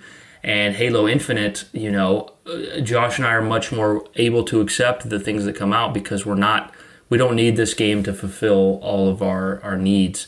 Like I said, there could be something next week. I mean, the people at 343 right now could be going, oh my gosh, they're worried about shaders. What are they going to react like when we tell them that there's iron sights in multiplayer still or something? It could just go any which way. The other thing, we'll get some to say, Josh? No, I'll remember. It's just my final assessment on it. Well, the other thing I want to say, I was going to ask you about Halo 5, so you can take it away here, is that what would you give Halo 5 out of 10 objectively, and what would you give its story out of 10 objectively? As a whole product and as a story. I'll give it a 7 out of 10 objectively overall. Its story, probably a 5 out of 10. 4 or 5 out of 10. Yeah, I'd give it a 4 for the story and a 7 probably. So the multiplayer, I'd honestly probably give a 9 out of 10. Not giving it a 10 out of 10 because even though I really love it and think it's good and very mobile and engaging and stimulating, I understand that that's not for everyone, and I want to be considerate of that. I know, so I know that's only one point, but still, it's one point I want to take the time to consider. The last thoughts for me is Halo 5, it was great. It's great to have these last 5 years just because I've been able to go take a step back and really look at this, and it has allowed me to love it. I love the campaign despite not liking aspects of it. It's the same situation as like Last Jedi for me, or Rise of Skywalker with Star Wars. Like, I can genuinely say I love those now despite also being able to say in the same sentence, I kind of don't like them. There's the disharmony that I'm able to exist within the harmony of, if that makes sense, guys, and just enjoy it for what it is. So in the multiplayer, I'll put it this way, guys. Coming into Halo Infinite, I think a lot of us were so crestfallen with Halo 5's story, we didn't think we could be excited for another Halo. And it's cool that we've had these 5 years to just let it exist and let it be relevant and be its own thing. They haven't shoved it down our throats. They haven't tried to force us to like it anymore. They've just let it be there. And while they've silently gone and hammered away on what is to be their next entry. And it's so nice to have had these 5 years rather than 2 years or 3 years and have to really follow that up instantly. And that's 5 years for me. I've been able to enjoy on and off playing multiplayer with my friends at this point in my life. And I am extremely grateful that Halo 5 Guardians was able to bring that for me when I thought it was all in the past. And it makes me so excited to play with the Sacred Icon Halo community in Halo Infinite, because I know that it's not going to be on and off for me. It's going to be constant, and it's going to be every day. I'm going to pop online and someone's going to say, you got some time, or we're going to be in the Discord talking. I'm so excited what Halo Infinite is going to bring for that, but it's because of what I got with Halo 5 and how that made me realize this stuff doesn't have to be in the past. Last thing is, I had a video I shared on Facebook the other day that Brian saw, I think. I don't know if you did. I can't remember now. But it was a Halo Reach sort of midnight launch thing. And it was playing this sad, sappy music, and you're seeing these guys hug one another, and they're jumping and everything, and they're excited, and people are showing their receipts, and they got their countdown timers on their phone. The GameStop guy standing outside the building holding up the collector's box, and everyone's cheering, and it's all this sad music and this nostalgic music, and it just makes you realize like those times are gone. But Halo 5 for me was the experience where I realized it doesn't have to be. And just because we're getting older and we want to settle down and all this other shit, we don't have to leave that stuff behind. Society can sometimes make us feel like that, guys, but we don't have to. And that stuff makes us happy, and we're not hurting anybody. So I can't wait to play Halo Infinite with you guys. And I've never had this many friends that I'll be able to play this kind of stuff with, and I've always wanted that. So I'm so grateful for Halo 5 for bringing me back into the fold. It's gonna well said, Josh, and it's gonna be really cool after we've played Infinite for months or half a year or a year, whatever. We go, Josh, it'll be fun. Let's go play Halo 5's campaign. Like, let's go back and play that, and it'll be like this old experience, you know what I mean? Yeah, remember how much we thought this sucked? But dude, we wouldn't have gotten this in Infinite had it not been for exactly. this. Yeah, exactly. Josh, you ready for some questions and answers? Hell yeah. On October 27th, 2015, Halo 5 Guardians was released and quickly became the most controversial title in Halo's history. Admittedly, this one took the longest for us to settle into, but we're thrilled to say Halo 5 is a title we've come to appreciate. Happy birthday, Halo 5. Yay! So first response we got is from our buddy Nick at King Grunt. Yeah! Nick's awesome. He says, as much as I disagreed with the campaign and the lack of social slayer, I absolutely loved Warzone and the competitive scene. I put several hours into this game and I don't regret any of it. Absolutely. Absolutely, 100%. Look, I have put so much time into that game. And I think it was John Lennon who said, time you enjoy or wasting isn't time wasted. Something like that. I'm paraphrasing. Yeah. But, I've never regretted any of the multiplayer time I put in there with friends. It is, you know what I get out of it, guys? What I got out of it with Halo 5, which I didn't with others, is that moment where you feel that sense of symmetry, where you kind of get to see, like, all your friends, you have this friendship that you know of with everyone. You have your like, I have things with Brian that I don't have with other friends. I have other things with those friends that I don't have with Brian, and all this shit. Well, then you bring them all together, and there's like 4 of us playing together, and we're communicating and working together. And suddenly there's all this symmetry that happens, and you're firing on all cylinders, and you're all communicating, you're all on the same page, you're all having this bonding experience. And when you're able to overcome this other team, that feels good that you and your friends we're better. We're able to best this other team. It's just a very satisfying feeling, and I get that with every Halo, but I especially got it with 5. So I love it. There's this cool sense that, like, when I first played Halo 5 and beat the campaign, to me it was like, this is the Halo that disappointed me. This is the Halo that's not going to have the good memories. Halo's dead. But what's crazy now in 2020 is, because of all the memories I've made with Halo 5, playing the multiplayer with friends and all that, to me, it very much feels like a true Halo experience, just the way all the other Halos did. Because when I look back at Halo 2, 3, whatever, Reach, 4, you name it, it's like, I remember playing those games with my friends, doing matchmaking online stuff. It's like, you know what? I did all that with Halo 5 just the same. And to me, Halo 5 has earned its place in Halo's legacy. If Halo 5 shipped with just Empire and Truth, I would still be playing it to this day. We had so much fun playing those for hours on end. Next response is from @KidSkull51. Okay. He says, it was a game that definitely grew on me and was not as bad as I once thought. That's where Josh and I are. Absolutely. Exactly where we're at. Yeah, 100%. I am so glad to be at that point, too. Time heals all wounds. Yes. Isn't it great to really like have an acquired taste with things? You know, like you Yeah, don't always feels love good. things right away, Feels but it good. feels good to Yeah. like get to a point where you're like, I do like this more than It also gives you hope for other things that, like, oh, maybe that one thing I currently hate I could love eventually, you know? Yeah, exactly. Luke Abandoned in Place says the story may have issues, but overall, despite being my least favorite entry in the series, I still quite enjoy Halo 5. Oh, perfectly said. Yep. Perfectly said. We're pretty much on the same page. It just feels good to have all these responses of people saying, you know, that game did have some problems, but man, I really love it. I'm really glad it's here. You know, what Yeah, I it's mean? nice to have that legacy, isn't it?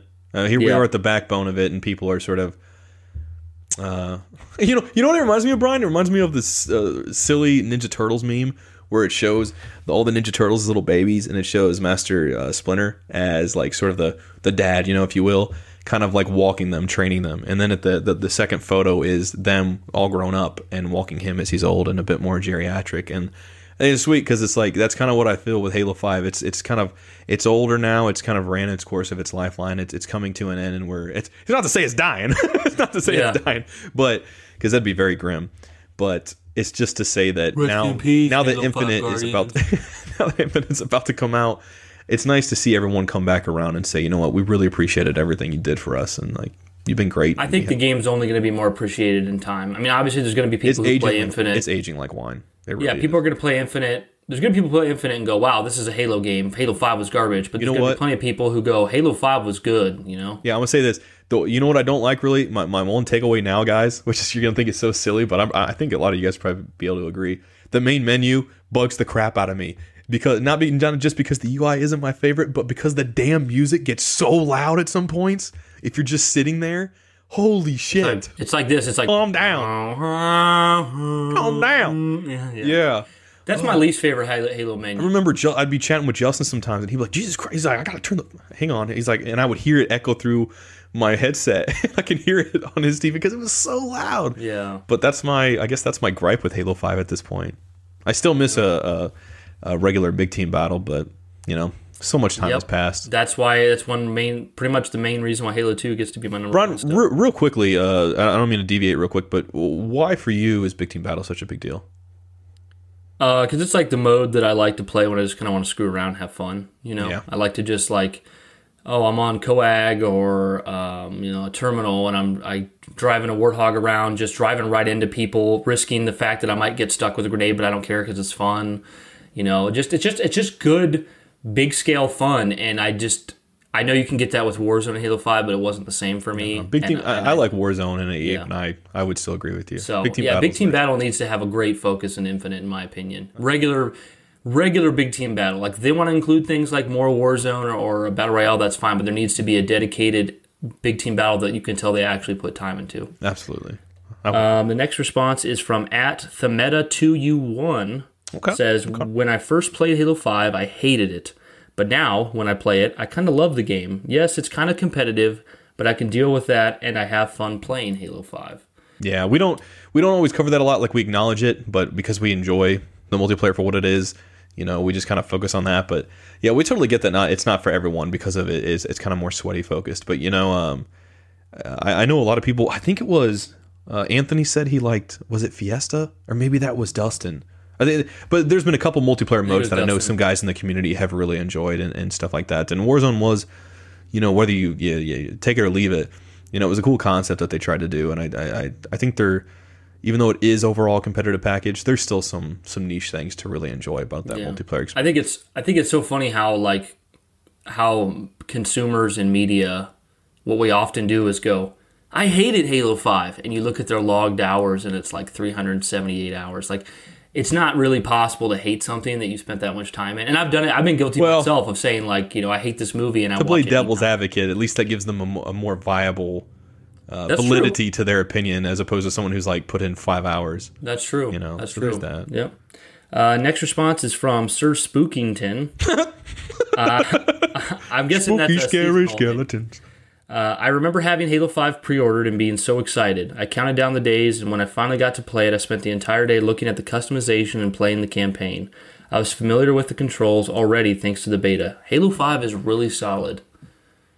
Yeah, Yeah, it is. man. Yeah, It is super solid. Absolutely, dude. It was really cool. That's always a fun thing to do with Halo nowadays, isn't it? Is to really just go navigate the menu and see all the different options that are in there with the customization features. I mean, that's something. The beta gave us a taste, and it was, you know, I know there's some differences between the beta and the final release, but when we got the final release, we're like, yeah, this is still that game I had a lot of fun playing. I know. Dude, I was so happy when I saw the Nightfall armor that you got if you watched all of Nightfall. You know? Like, I was so happy because I loved how, like, slim it looked, and it didn't look all bulky and weird and everything. Yeah. And for me, I was like, this is aesthetically pleasing enough. And that, to date, is my favorite. Like, I empathize with anyone who struggled to, you know, maybe their favorite was when you had to grind and grind to unlock it. Maybe you never even did it. But, like, through me, I was like, okay, I'm set with my look. Now I feel like I can really get into this. And, I mean, I don't know. This is just me. But I like to think that's why it made me a better player. You know, because I was able to just not think about that and enjoy how my Spartan looked. When I'd go in the save film sometime, guys, I'm like, oh, fuck, I look so good right there. Oh shit, look at the way I'm doing that assassination. Damn. Ooh, that Spartan booty. Yeah, I'm like the worst with customization because when Halo Reach came to MCC, I just went into campaign and wore the standard stuff. I was like, I don't care. It means nothing to me. But anyways, next response is from Cade. Oh no, people are starting to like it years after. That's exactly what happened with Reach and Halo 4. Yep. He's got a point. I've said it before. Halo 4, people, I mean, there's definitely still people who are like, I hate Halo 4.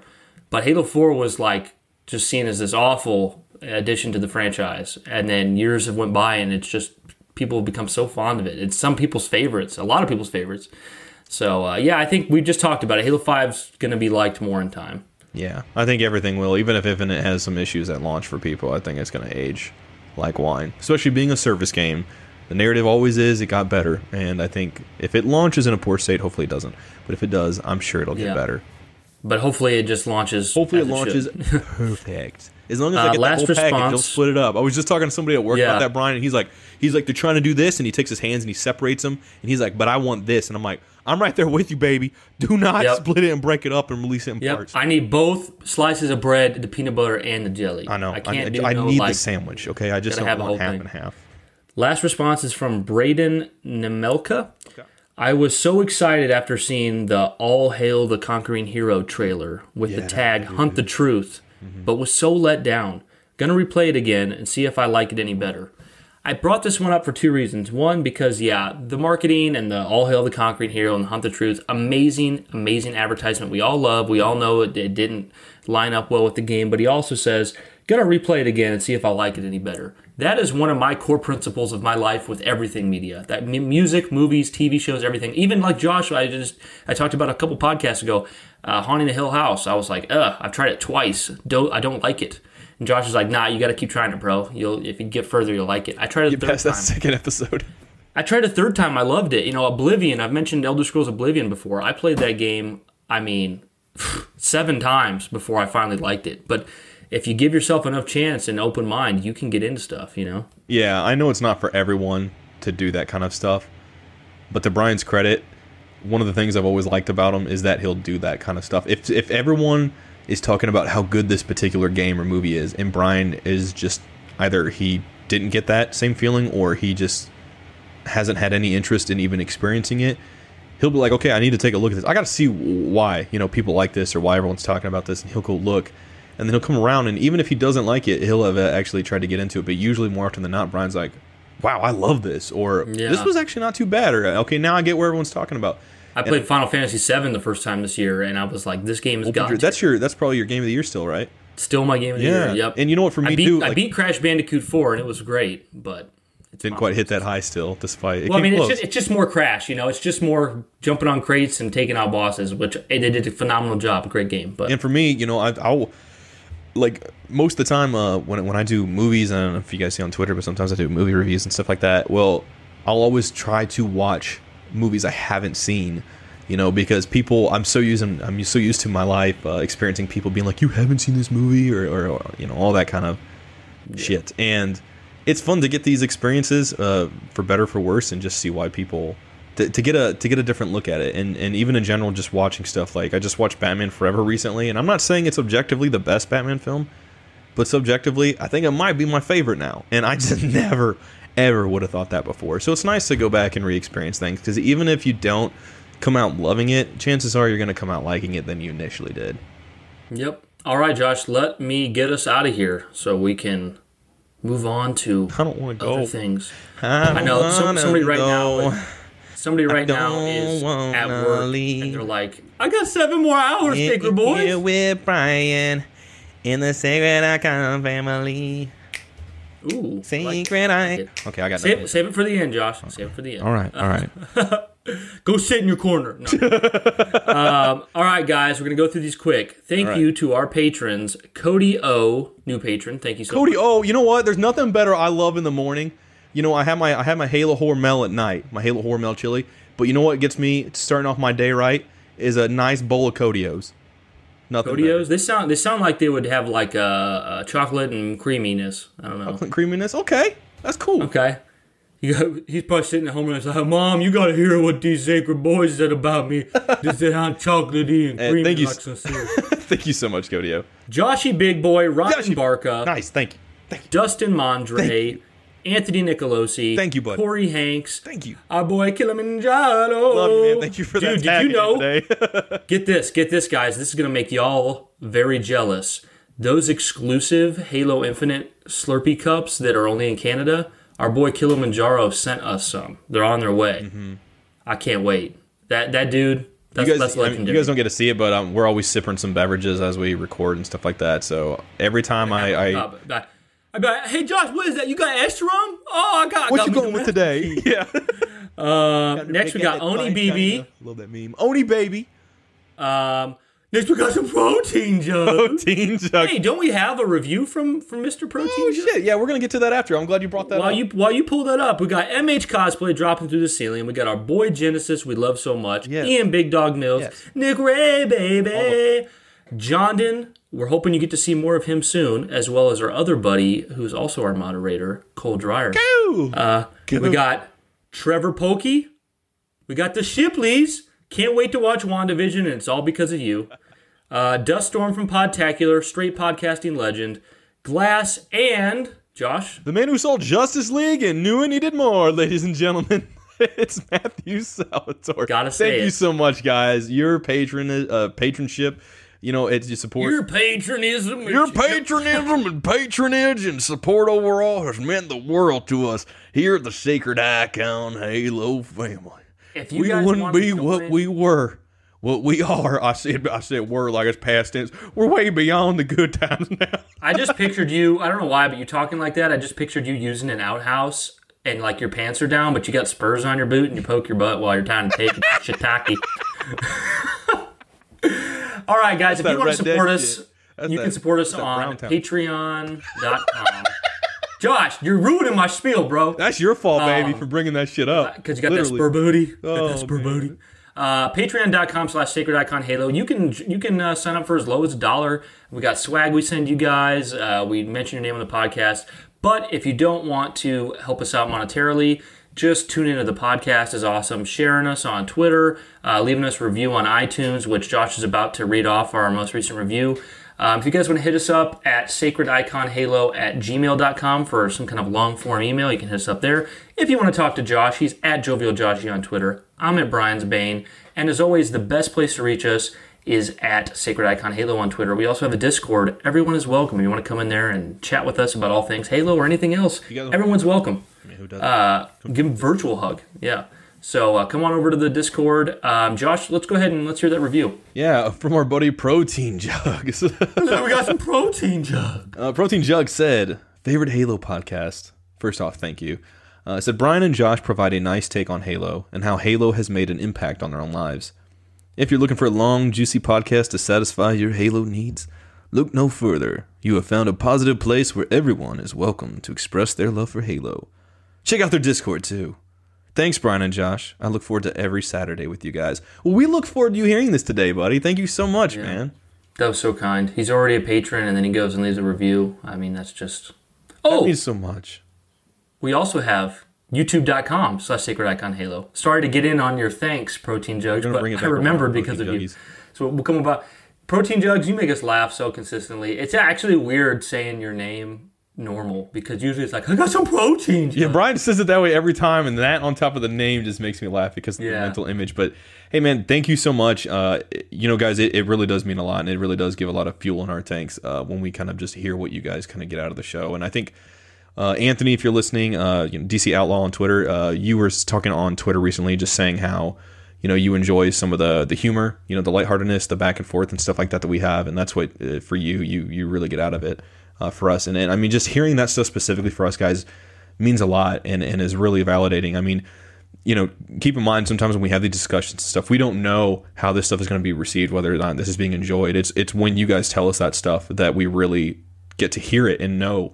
So it means the world. However you guys choose to express that. What's really cool is it feels like we definitely have our place amongst other Halo podcasts. Like you go to one podcast for one thing, you go to one podcast for another, but when you come to listen to us, it's like, I'm only saying this because several people mentioned it, but like we're like the therapy session for Halo. It's like let's come discover our true Halo feelings. The mental health Halo podcast. I like that. Right. Yeah, But all right, guys, that's another episode down. We enjoyed talking about all the latest news, and we hope you enjoyed. So we will talk to you guys next time. Keep it sacred, and Josh, take us out.